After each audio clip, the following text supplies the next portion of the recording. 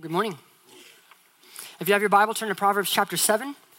We've been covering the book of Proverbs this summer. It's an ancient book of wisdom, divinely inspired for our good. The goal of the book is wisdom. It's a Hebrew word, chokmah, which basically means the ability to navigate a complex and broken world with skill, especially when a clear right or wrong answer is not available. The Ten Commandments don't help us in every situation that we come across, and so God gives us wisdom, and that's what the book of Proverbs is for, to help us develop wisdom, to have self-control, or to live godly lives. We've been covering theme by theme, and as you heard earlier this morning, we're going to consider self-control this morning. It's a mark of wisdom to be able to anticipate and avoid destructive sin and temptation. That's what we're going to cover this morning. Let me just confess to you that I didn't realize how heavy of a text this would be until I preached it in the first service. Sometimes as you put together a message, you put together the words, but then it comes out in front of God's people, and it's just heavy. Because we're talking about some stuff that you probably would rather not talk about this morning. But I'm taking my marching orders from Titus 2, the text that Josh read earlier. God has given us the Spirit to help us say no to sin, and listen to these words that Paul gave to Titus. Declare these things, exhort and rebuke with all authority, let no one disregard you. I circled that in my text this week, and I just I come under the authority of God's word and will proclaim these truths to you this morning. We also want to pray with us as we get started, as we jump in this text. Heavenly Father, we're grateful for your word, which confronts us in areas, again, that we probably don't want to be confronted in, but it confronts us. As painful as that is, Lord, it opens up our heart for healing and for grace. And that's my goal this morning, God. I want people to see Jesus and to receive the grace of the gospel. And so, Lord, our Bibles are open in front of us. May our hearts be open inside of us, God, to receive your words and to receive your healing grace, Jesus. I pray that this morning would be life-changing in people's lives, Lord, as they confess sin and find the grace that you give. Pray this in Jesus' name, amen. Well, a few years ago, I received a book called The Worst Case Scenario Survival Handbook. Any of you remember this? This got popular for a little bit. It was wonderful for a high schooler to read. It's loaded with practical wisdom on how to survive any kind of random scenario that might come your way, like how to survive a poisonous snake bite. That'd be helpful up here, right? Or how to survive, how to navigate a moving train and jump inside one of the doors. You see it on the movies, but what if you happen to find yourself in that situation? What would you do? This book will tell you. How to deliver a baby in a taxi cab. Hopefully none of you have had that experience. Or what to do if your parachute fails to open. Apparently there's something you can do. How to win a sword fight. Lots of great practical wisdom because you never know, right? Life is filled with danger and obstacles are around every corner. You want to be ready. Now, in a lot of ways, I feel like the book of Proverbs is a survival guide. I'm beginning to understand through this study what Jesus meant when he said, wide is the road to destruction. There are lots of ways that you could destroy your life. You can get creative in destroying your life. And I'm not talking about high-speed chases and sword fights. I'm talking about sin and temptation. The passions of our flesh that we're doing so good and we just are led astray because our flesh is weak. We have an enemy that prowls around like a lion, seeking someone to devour. That's a chilling word. If we're not intimately aware of the power of sin and the weakness of our flesh, we're prime candidates to dismantle our lives before they even begin. You can give up everything that God has given you and blessed you with in 5 minutes. That's a sobering thought, isn't it? Esau, I was remembering him this week. He gave up his inheritance for what? A warm bowl of soup. And I'm sure many of us have given up more for far less. Solomon had seen so many young and godly young men, loaded with potential, destroy their lives before they even began. And so he loads this book of wisdom with insight on how to avoid temptation. Really, the first 9 chapters, we're kind of going back. We've been in chapters 10 to 30, looking at the kind of the random collection of them. We're going back into these first 9 chapters because this is loaded with information on how to avoid and anticipate temptation. This is an extremely relevant message for the 21st century. We live in a pleasure-seeking world. There are opportunities all over the place for you to indulge in the passions of your flesh. But when the Spirit of God fills us, he empowers us to say no. he teaches us to say no. So this morning, what we're going to do is we're going to look at a painful story of a successful temptation in Proverbs chapter 7. You might identify with this story. In fact, you probably will at some level. We're going to watch a smooth seductress completely dismantle a naive young man, and it takes her about 5 minutes. It kind of reminds me, as I was thinking about this text, like one of those National Geographic videos of a lion coming up on a gazelle and devouring it. It's not pretty. It's not a fair fight. That's what Proverbs chapter 7 is, but he included it for our benefit. We get to watch this temptation and slow it down a little bit and see some of the techniques and the strategies of the devil so that we might resist. Now, as we jump in, let me just give you one quick reminder. You know this, I've said this before, but it's worth bringing up again. The book of Proverbs was written specifically for young men. That's who the audience of the book is. And so therefore, when we come to Proverbs 7 and we see a temptation between two people, the simple-minded victim, if you will, is a young man. And the predator, if you will, is a seductively clothed, beautiful woman.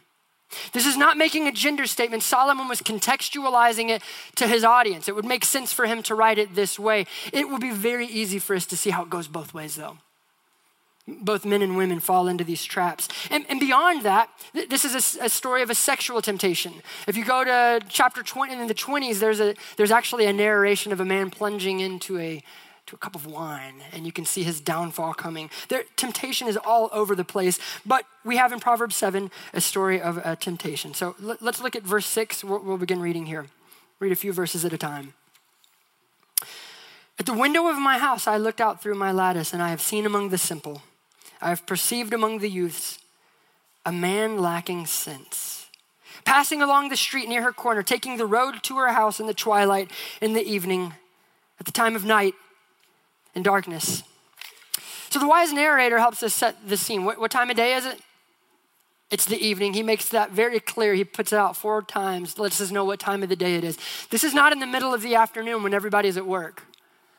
It's a small but important detail. This is happening as the sun goes down and the city lights start coming up. It's an important detail because when the lights go out, there's something that clicks on inside of us. When we get tired, we feel like nobody can see us.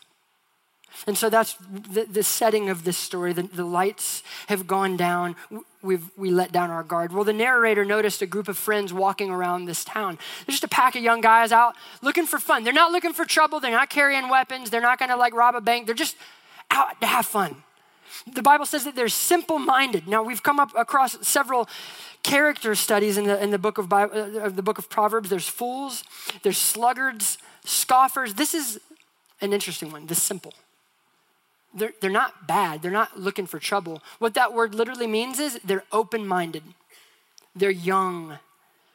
They're gullible. They're untested. So they're old enough to walk the streets at night without a parent, but they're not wise enough yet, experienced enough yet to navigate them well.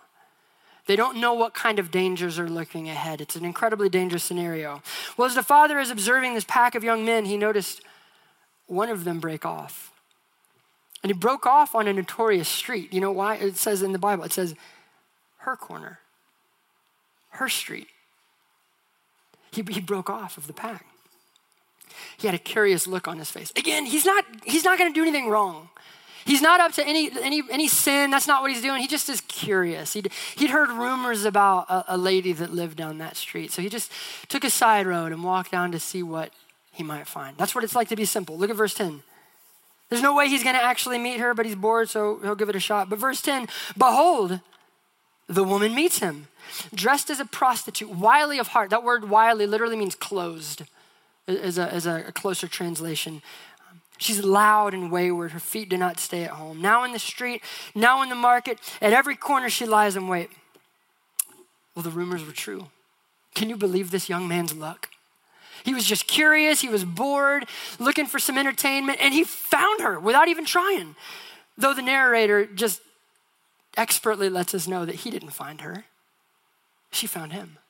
Because she's all over town, bouncing around like a skilled seductress. She's looking for her next victim. And this innocent, naive young man that doesn't know any better is the perfect candidate. Well, he doesn't know that. He thought he got lucky. And so he stands there and he meets this woman and his heart rate starts beating. Oh my goodness, what am I gonna say? The woman was dressed to kill. She was stunningly beautiful. He wasn't actually expecting to meet her. So he had to scramble for the right words. What would he do? Do you introduce yourself? Do you stick out your hand and introduce her? Do you have to make an excuse for being on her street? Look what happens at verse 13. She seizes him and kisses him. And with a bold face, she said, I had to offer sacrifices, and today I have paid my vows. So now I've come out to meet you, to seek you eagerly, and I have found you. Well, hello. Before he could even say a word or introduce himself, she grabs him by the shirt sleeves, brings him in, and plants one on his lips. How's that for an introduction? What do you do with that? That's not normal social behavior. And at this point, the young man should have started asking questions in his head. This is not normal. You usually exchange names before you exchange kisses. And so as he's kind of starting to think, wait, something's not right here, she immediately eases any doubts that he has in his mind. Look what the first words out of her mouth are. It's important. This is how she leads the temptation. I just got back from the temple. I've offered my sacrifices. I've paid my vows. I'm clean. I'm ready to celebrate. So as he's thinking in his head, this is not normal. She's going, no. I'm a completely normal member of society. More than that, I'm a religious woman. I just got back from church. I'm doing good things. You can lay back. You can trust me. Now, this is one of the defining marks of a sinful sabotage. You will constantly be reassured throughout the entire process that what you were doing is, in fact, okay. It's okay. Just go a little bit further. You're fine. Don't worry about it. She's a normal woman. Carry on. Everything's good. Now that he's settling in, okay, now I can let my guards down. You know what you're doing. You're a religious woman. She now breaks off one of her best strategies. In verse 15, she says this. She says, I'm so glad I found you. I have eagerly been searching for you. I'm glad you broke off from that group of punks that you're hanging out with so that just me and you could be alone. She's speaking right to the longings of his heart. He's a lonely man and she knows it. You know why? Because men don't walk the streets alone, don't walk that corner alone unless they're lonely. And this man was lonely. I wonder if anybody had ever spoken to him like that. You're special. You're incredible. But this woman is. Man, I've been waiting for you. That felt good. But she's just getting started. Look at the plan she suggests in verse 16. I have spread my couch with coverings, colored linens from Egyptian linen. I have perfumed my bed with myrrh, aloes, and cinnamon. Come, let us take our fill of love till the morning. Let us delight ourselves with love. Now I'm reading the Bible through on my audio Bible through like a dramatized version of the Bible. If you ever do that, that's fun. If you have a copy of that, listen to Proverbs chapter 7. It's very insightful. When we come to this verse, she goes, I have covered my bed with cinnamon. It's very awkward. And I will never look at my spice rack the same way. So there she has it. She's promised this bored young man a sensual overload. How can he deny her now? I mean, her couch is soft. You've never felt anything like it. The linens, they're from Egypt. They're colorful. Like if you don't come check these linens out, you'll probably never feel anything like it the rest of your life. You got to come right now. Her room smells wonderful. It's just going to be a wonderful evening. She's speaking to the longings of his heart, the desires of his body. At this point, she's pulled back and she sinks the hook in. She's got him now. There's no way that he possibly could turn back. But there's just one final detail. Look at verse 19. Hey, it's even better. My husband's not at home. What? You're married? He's gone on a long journey. He took a bag of money with him. At full moon, he will come home. Wait a minute. This is not right. You didn't tell me that you were married. If the man goes with this woman now, he will clearly be committing adultery. He'll be sinning against God, against this woman, against this woman's husband. It's interesting how this detail comes in so late in the story, isn't it? There's always another piece of information. That's what you have to know about these sinful sabotages, about these temptations. There's always more to the story than you could see up front. And now that the hook is set, she goes, oh yeah, my husband, he won't even care. But now he's going to commit adultery. And if he had known this information earlier, maybe he would have backed away.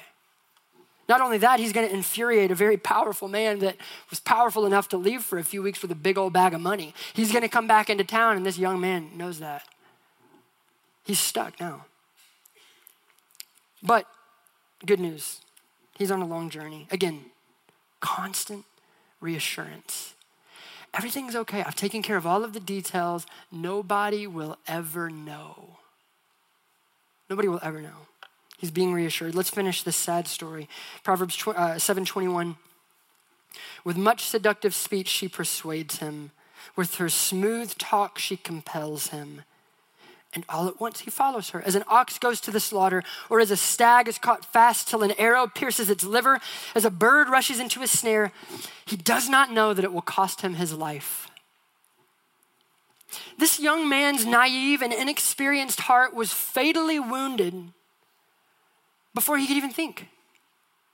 What a quick sabotage. As he walked into that dimly lit aromatic room, the narrator, the wise narrator, looked back and he saw a pained expression on his face. One of longing and desire, but also one of regret and defeat. As the narrator's looking at that face, where else have I seen that face before? That's right. When the ox goes to the slaughter. Or when the mouse finds that piece of cheese on the mousetrap and grabs it instantly in the same moment, he got what he wanted, but the trap came down and he's trapped, he's caught. His life is over. That's what this man is feeling right now. He's gonna have a wonderful night, but not really. He's been caught. He's been played. And he knows it. And so this is our sobering story. Thank you, Solomon, for that wonderful, encouraging, uplifting story. What are we supposed to do with that? That's a tragic story, really. How should we process this? We should learn from it. Really, we've seen over and over in the Proverbs, he gives us situations from life and says, apply them and learn from them. Look at verse 24. And now, O sons, listen to me and be attentive to the words of my mouth. Let not your heart turn aside to her ways. Do not stray into her paths. For many a victim she has laid low, and all her slain are a mighty throng. From that narrator's perch, he has seen man after man after man go down that path. A mighty throng. Pay attention. Listen. Her house is the way to Sheol, going down into the chambers of death. Solomon gave us this story so that we could develop wisdom and anticipate temptation and avoid it.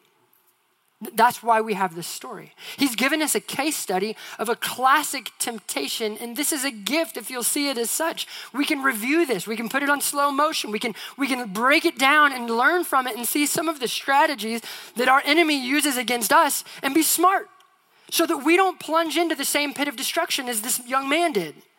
So let me highlight 5 brief points of ways that we can avoid falling into the same sin that took this young, simple man down. First, if we want to avoid sin, we need to live with conviction. Live with conviction.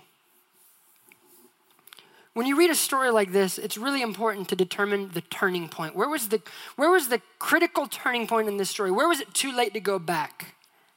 Was it when he walked in the house and the door clicked shut? Was it too late then? No, I think it was earlier. Was it when she grabbed him and kissed him? Should he have just called a timeout and backed off and said, no, I'm not going to do this? No, I think it was actually earlier. Was it when he broke off from his pack of friends and decided to go at it alone? I think it was earlier.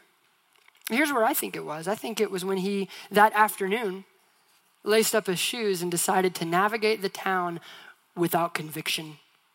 As a simple-minded, gullible, open-minded young man, he was open to attack. He was not held by a set of core doctrines and beliefs. It's like somebody stepping out into battle without any armor on. So when the woman showed up and kissed him, it was too late to think or resist. He had not made up his mind. He was enslaved at that point by his passions. Proverbs 17:24 says this. This is a wonderful verse. If you find it, circle this. This is a great verse. The discerning sets his face toward wisdom. You know what that word makes me think of? Sets his face. I think of Jesus going to the cross. He has one path. He set his face toward Jerusalem. The discerning set their face toward wisdom. They have their mind made up. There is one possible choice that I will make in my life, and it's the wise choice. But the fool, what do they look at? Their eyes are on the ends of the earth. They have not narrowed down their options. They're looking anywhere because you never know. They don't want to tie themselves down. That's what it means to be simple-minded. You have not tied yourself down. You've left your options open.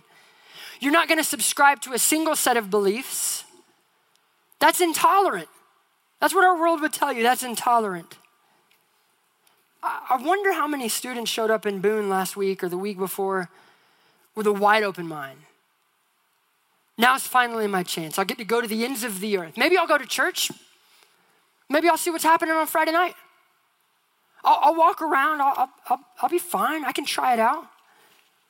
Last night we were heading around after the game. Me and Laura and Audrey were walking around, and man, just lots of simple-minded people. And I just about preached this message to them right there in the middle of campus. Just wonder, man, how I just do what I want to do? Man, that's a great way to destroy your life before it even begins, is to try to navigate life without conviction. Discerning people know better. They've set their eyes on wisdom. They set their face toward Jesus, and they live with conviction. Now, it's a kind-hearted and a humble conviction, not an arrogant conviction, a humble conviction, but it's a conviction nonetheless.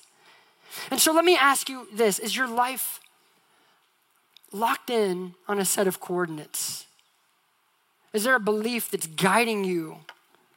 Or are you just drifting with the winds and the wave? Let me ask you more specifically. Do you believe that the Bible is the inerrant word of God? Like, can you trust in this book? Have you placed your life under the authority of God's word? Because if you've not, you're gonna be open to all sorts of disaster that will come your way. If you've not settled on some of these basic doctrines, you're a prime candidate to fall into needless snare of the devil. The best way to resist temptation is to set your face on Jesus. Live with conviction. Second, this, if we want to avoid sin, we need to sharpen our vision. Sharpen our vision. We need to be able to see beyond a couple of feet down the road. We need to be able to anticipate trouble and to know where certain things lead. We need to look at life through the eyes of the narrator and not through the eyes of the young man. Now, we're really good at this when we watch movies, aren't we? Whenever we watch a movie, you can see a bad decision a mile ahead. Your favorite character is about to make a bad choice, and you're like, no, don't do that. Don't do that. If you go in that door, you know what's coming. And he does it. He goes in the door, and you're like, no, why'd you go in the door? We can see it when we watch movies. Why can't we do this when we live our lives? What would happen if we live with that same kind of awareness? Like, I know what's going to happen if I do that. We need to strengthen, sharpen, lengthen our vision so that we can anticipate trouble when it comes. The simple-minded man had a very short vision. He was swept away by the rush of endorphins and the Egyptian linens. Like his eyes were focused on the couch and not the pathway to Sheol, to death, to hell. He should have expanded his vision to see this path doesn't take me where I want to go. Look at Proverbs 5, 3-5. For the lips of a forbidden woman drip honey, and her speech is smoother than oil, but in the end, that's the key word, in the end, know where it leads. Yes, it looks good, it feels good, the honey, the oil, but in the end, it is as bitter as wormwood, sharp as a two-edged sword. Her feet go down to death. Her steps follow the path to Sheol. If you go into your house, you will enjoy a sensory explosion, but you're walking into your own death. The wise people need to expand our vision and see where sin takes us. Take a step back and ask yourself some of those basic questions. Is this evening of pornography getting me where I want to go? Like, play it out. Play out the conclusion of that. Is this relationship that I've developed that nobody knows about, where's it taking me? Strengthen your vision. Third, if we want to avoid destructive sins, we need to watch our steps. A very practical step we can take. Just watch where you go. Even wise people can plunge into the needless snares of temptation if they get close enough. And so wise people set up boundaries. We don't go down that street. We don't go even near that because we know how weak our flesh is. And so this is a great practical step. Set up boundaries. Now, it seems so elementary, doesn't it? You had boundaries as a kid, but as a full-grown man, you don't need boundaries, right? I can walk down her street and be just fine. She won't bother me. Listen to Paul, 1 Corinthians 10. Let anyone who thinks that he stands take heed lest he fall. The Proverbs are just loaded with wisdom on it. If you're arrogant, you're about to destroy yourself. Don't think that you can withstand. Solomon advises us to put up boundaries in our lives. Proverbs 5:8 says this, keep your way far from her and do not go the door of her house. Look at chapter 6. Can a man carry fire next to his chest and his clothes not be burned? Or can one walk on hot coals and his feet not get scorched? Even full-grown men put boundaries around the things that they love. You lock your door, don't you?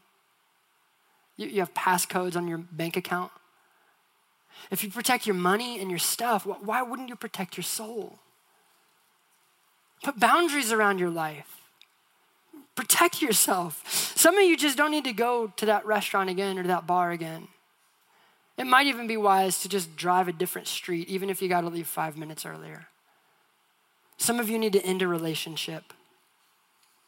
Some of you need to get rid of a computer.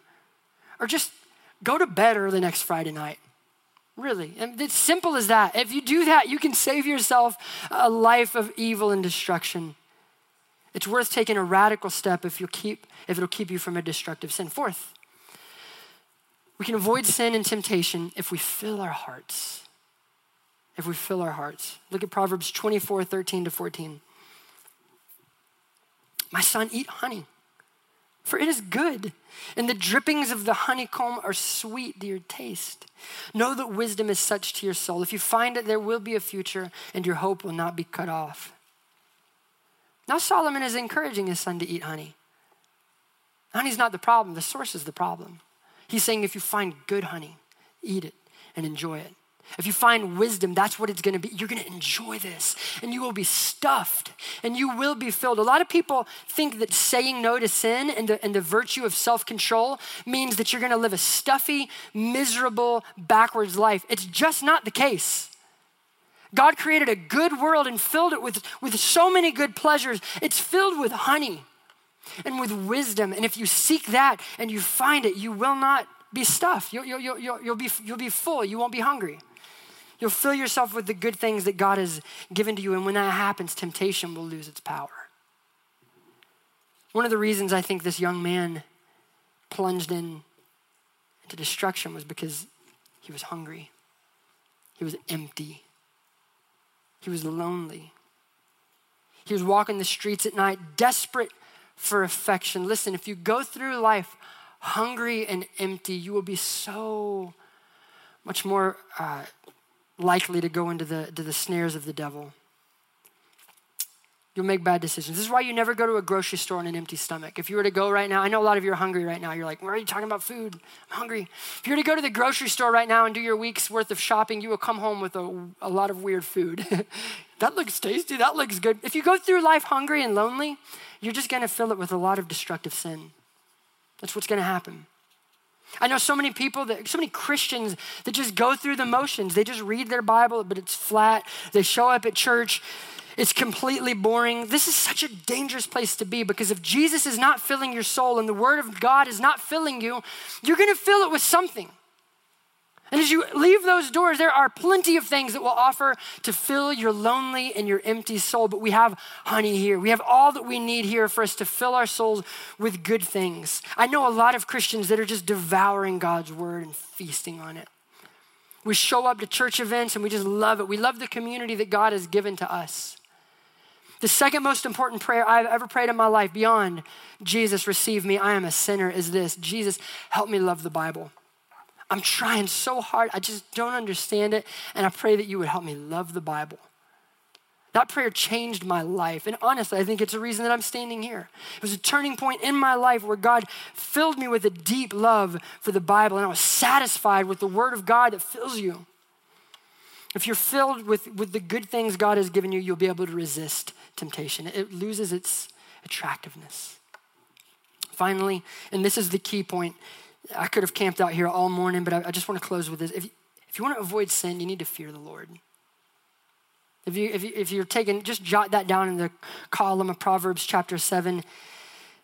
The key thing that was missing in this kid's life was that he just did not fear God. Where's God in the story? He's just not there. Over and over and over, the young man is thinking, I'll get away with it. God doesn't see. God doesn't care. It's dark. Nobody knows. She's religious. Surely she knows better. God doesn't care. The husband's gone. I'm going to get away with it. But God does care. God does see. He even sees in the dark. He doesn't sleep. It doesn't matter that she went to the church. Adultery is wrong, and the young man should have known that. Church, get this into your head. You cannot get away with sin. And as we grow in our fear of the Lord and we realize that God is holy and that God sees everything that we do, and that we'll give an account for our actions, as we grow in that fear of the Lord, our desire to sin will decrease. Let me say that again. If you grow in your fear of the Lord, your desire to sin will decrease. The Proverbs are loaded. Let me give you 3 real quick. Proverbs 8:13, the fear of the Lord is what? Hatred of evil. How could I do that if I fear the Lord? Proverbs 16:6, by the fear of the Lord, one turns away from evil. Proverbs 14:7, you think the fear of the Lord's a miserable thing? No, it's not. Look at this. The fear of the Lord is a fountain of life.